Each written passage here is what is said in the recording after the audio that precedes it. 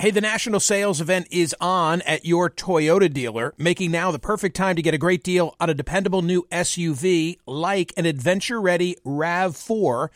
Available with all-wheel drive, your new RAV4 is built for performance on any terrain, from the road to the trails, and with plenty of passenger and cargo space, plus available tech like wireless charging, you and your entire crew can stay connected. Or check out a stylish and comfortable Highlander with 3 spacious rows of seating for up to 8 passengers and with available features like the panoramic moonroof. You can sit back and enjoy the wide-open views with your whole family. Plus, both RAV4s and Highlanders are available in hybrid models, so no matter your style, you can drive efficiently and save on gas. Visit your local Toyota dealer and check out amazing national sales event deals on RAVs, Highlanders, and more when you visit buyatoyota.com. If you're like me, it's now the end of the day and you say, uh-oh, what are we going to have for dinner? Well, here's the solution. Eating better is easy with Factor's delicious, ready-to-eat meals. Every fresh, never frozen meal is chef-crafted, dietitian-approved, and ready to go in just 2 minutes. You're going to have over 35 different options to choose from every week, including Calorie Smart, Protein Plus, and Keto.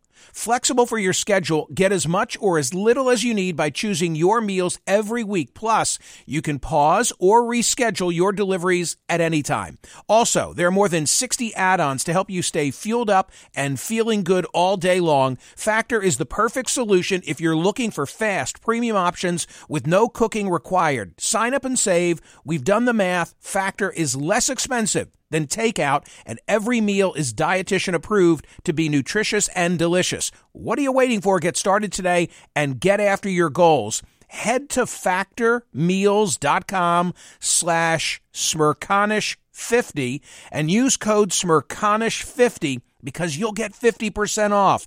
That's code Smerconish50 at factormeals.com/Smerconish50. Get your 50% off. Hi, it's Michael Smerconish. Welcome to Book Club with Michael Smerconish, a collection of Michael's favorite interviews with authors from the last 30 years through today, on the air, on radio. What sets my book club apart is that I actually read the books. Book Club is now in session.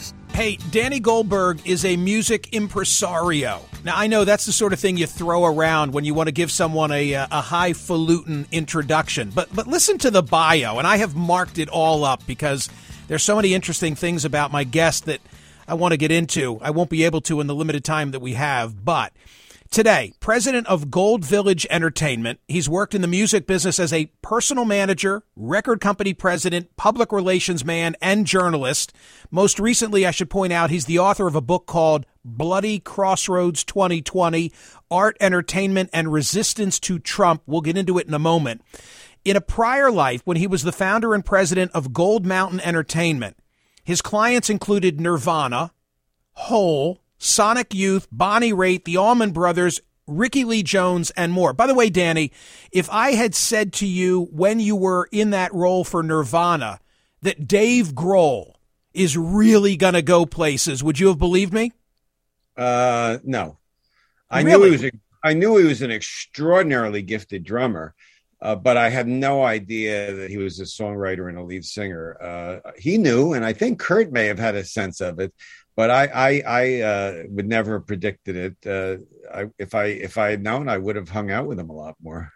So in honor of you being here today, I have dressed for the occasion. I don't know if you can see because we're recording this. I am wearing my Genesis T-shirt. This is the most recent concert that I attended. I saw Genesis on this last Domino farewell tour just 2 weeks ago. I figured I'd wear it today. And I guess, not that you represented anybody in Genesis as far as I know, but you'd say the same thing about Phil Collins. If Peter Gabriel, when he was leaving, did anybody know that Phil Collins had what Dave Grohl had post Nirvana? I don't know that people would have known that either. I don't think so. And those are the two examples of drummers who emerged as these incredibly successful frontmen. And Phil Collins commercially ended up being bigger than Genesis, although, I'm more of a Genesis fan. But you mean classic Genesis? Yeah. Trick of the Tail, Lamb Lies Down on Broadway. As I said, you and I could have a lot of conversation. Let me just continue. So you were then chairman and CEO of Mercury Records Group, which was the #1 U.S. label in terms of market share. This was in the late 90s.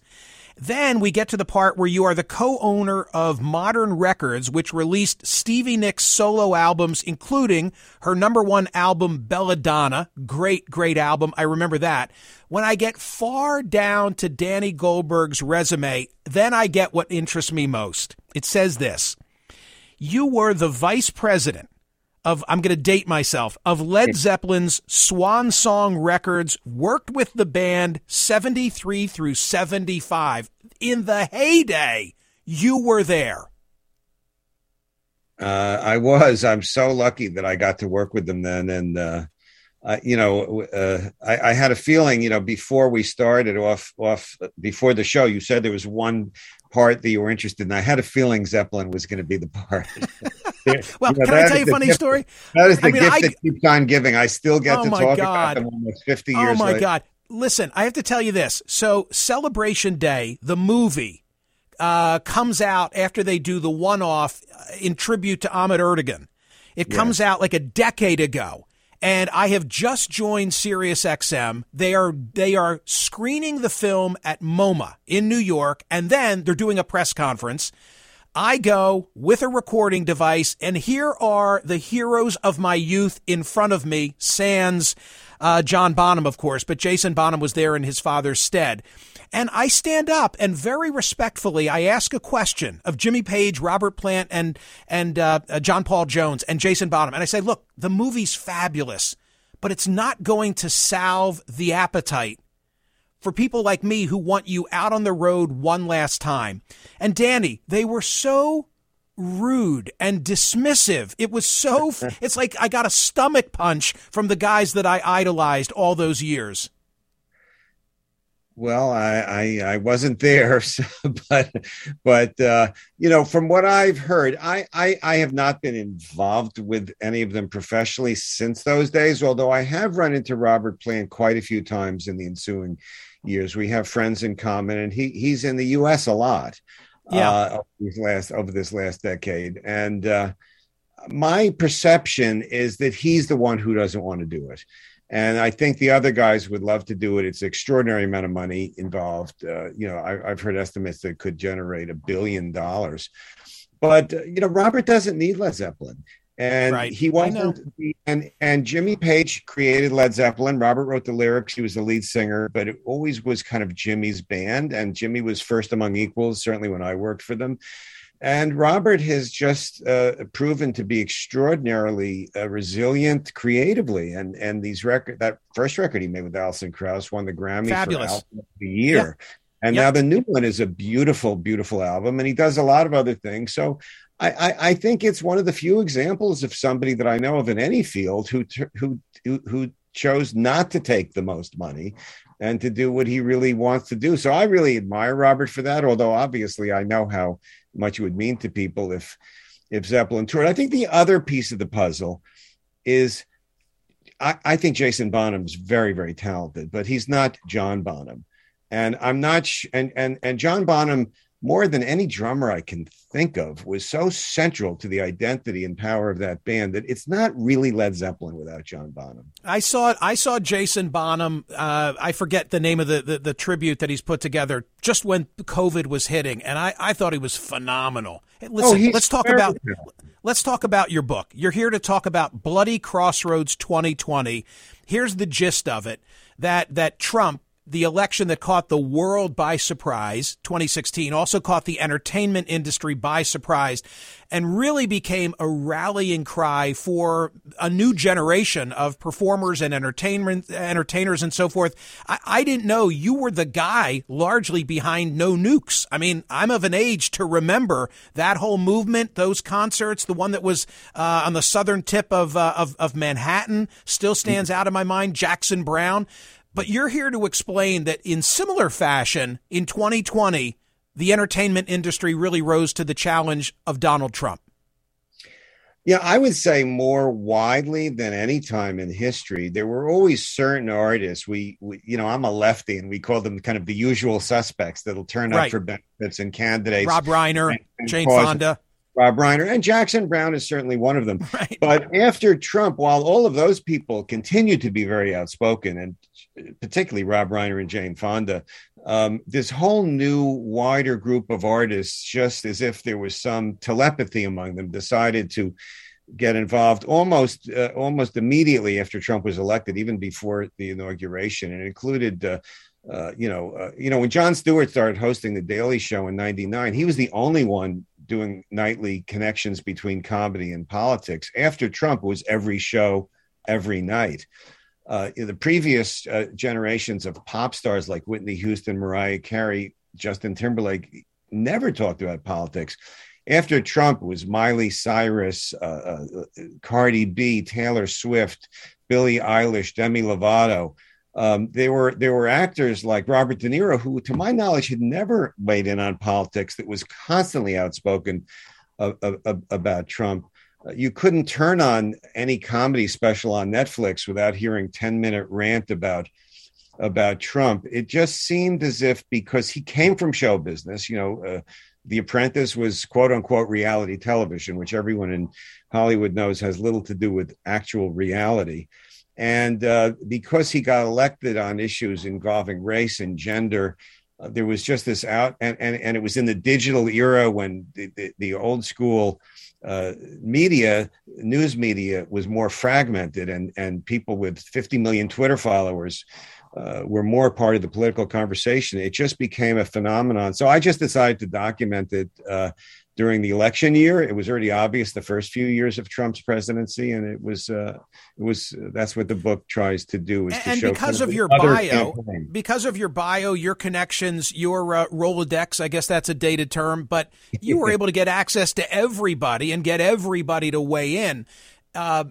Here's the question, though, that I most want to ask you, because as I'm reading Bloody Crossroads 2020, I am mindful of something specific that happened in 2016 in my hometown of Philadelphia. It's election eve. Pennsylvania's in play. And you have got the Clintons, the Obamas, Bruce, Bon Jovi, and an enormous crowd. And like to just look from 30,000 feet at that event, you would say Donald Trump is going to get smoked in Pennsylvania tomorrow. And indeed, he ends up winning Pennsylvania.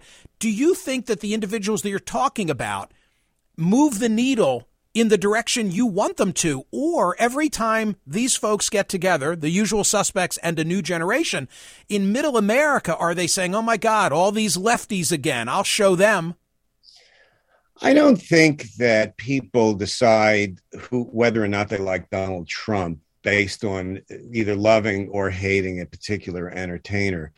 I do think that in 2020, particularly, the deep involvement of a lot of performers and entertainers helped raise the sense of urgency, particularly among people that weren't sure whether or not it was worth voting, and also among people that maybe were thinking of voting for the Green Party because they just don't particularly care for Joe Biden or Democrats. In 2016, 5.7% of the popular votes went to the Green Party or the Libertarian Party. And that number was down to 1.7% in 2020. That 4 points is one of the reasons that Biden won. I think it's not a stretch to assume he got most of those votes and not Trump. And I think the creative community adds to that sense of urgency, especially among people that don't listen to Sirius, that don't read the op-ed pages or watch cable news, that aren't sure if it's worth voting or not, and that's where I think if they do play a role in an election, that's to me where the role is. Who surprised you of all the personalities that you write about in the book who came out and wanted to be politically involved? You mentioned De Niro and heretofore not having been perceived as a political guy, but who in that whole landscape most surprised you that they wanted their voice heard? Well, I think Jim Carrey surprised me a lot because I didn't know he had any political feelings before Trump was in. And then he was so outspoken. He did this series of paintings that were very negative about Trump and his enablers. and wrote this eloquent essay about prior to the election about why he was voting for Biden. He was originally a Canadian citizen, but now is an American citizen. So he's certainly one that I never would have predicted before the Trump era would be an outspoken political voice. And from another angle, I was very impressed with the sophistication and intelligence that John Legend brings to this arena. It turns out he was, when he was a kid, he wrote an essay about when he grew up, he wanted to be an activist and a singer, and he ended up being both. So his level of sophistication, I think, rivals any political consultant or political journalist. That's not true of all so-called celebrities who get involved with politics, but that is how I feel about John Legend. Who's on the other side of the aisle in this space? When I was a Republican and I would go to Republican national conventions for years, the best that we had was like this trifecta of Tom Selleck, Bo Derek, and Charlton Heston. Okay. Now, from my watching of Fox, it seems like the country artists have really filled that void. So who are the big guns on the other side of the aisle, entertainment wise, from your perspective? Well, in terms of the Trump era, which is kind of what I focus on in the book and what I've kind of been researching a lot, the highest profile people are Jon Voight, Kid Rock, Ted Nugent, Gene Simmons of Kiss. I'm sorry to say he's a friend of mine. Really? But I didn't know that. He showed up at the White House and posed at the lectern of the Defense Department. And, so I infer from that. I worked with Kiss back in the day, but I was not in touch with Gene during that period. So there were a handful. There always have been. But for whatever reason, creative communities, both in America and in other countries over the years, tend to skew to the left. They tend to identify with the underdog. They tend to be liberal on social issues. And it's a tool that the Democrats have. It doesn't countervail necessarily right-wing talk radio. I don't have to tell you how rare you are as somebody who's not a right-winger in this space. And I think it's a help to progressives who want to communicate in the populist, non-intellectual language, because it just seems to be a permanent feature. Going back to Charlie Chaplin, during World War II, a warning about Hitler, or Harry Belafonte organizing artists to support Dr. King.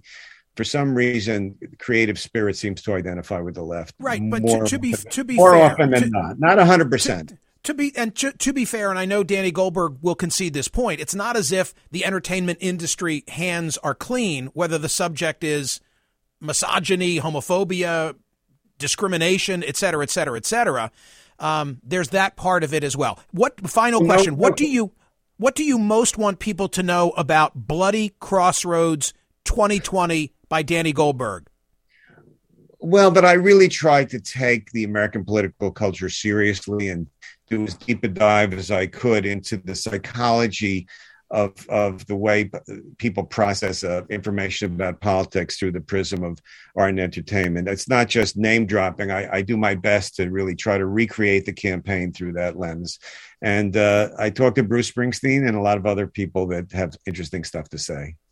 That's awesome. Hey, thank you so much for stopping by to talk about the book. It's great. I think this audience, the POTUS audience, will really enjoy it. And thanks for playing along with my desire for more information about Led Zeppelin. Okay? Happy to talk to you about him anytime. God bless. Thanks, Michael. All right. Thanks, Danny. I appreciate that very much. Hear more of Michael Smerconish on SiriusXM's POTUS Channel 124. Live weekdays from 9 a.m. to noon East, or anytime on the SiriusXM app. Connect with Michael on Facebook, Twitter, YouTube, and at Smerconish.com. Book Club with Michael Smerconish. New episodes drop Tuesdays and Fridays. You might be right. It's simple, but something you almost never hear in politics today, with each side more concerned about scoring political points than solving problems. I'm Bill Haslam, a Republican. And I'm Phil Bredesen, a Democrat. We're former Tennessee governors, and we invite you to listen to our podcast, You Might Be Right. Join us and guests like Al Gore, Paul Ryan, Judy Woodruff, as we take on important issues facing our country. Listen and subscribe to You Might Be Right, a new podcast from the Baker School at the University of Tennessee. Meet Stacy. Stacy's on the hunt for a new pair of trendy glasses. Call me picky, but I just can't find the one. Luckily for Stacy, Walmart Vision has virtual try-on. Now she can try on hundreds of frames virtually, then upload her prescription and get new glasses delivered right to her door. Really? Yeah, really. Well, the hunt just took a turn for the better. Buy your next pair of glasses with virtual try-on from Walmart. Welcome to Easy Eye Care. Welcome to your Walmart. Restrictions apply. See walmart.com for details.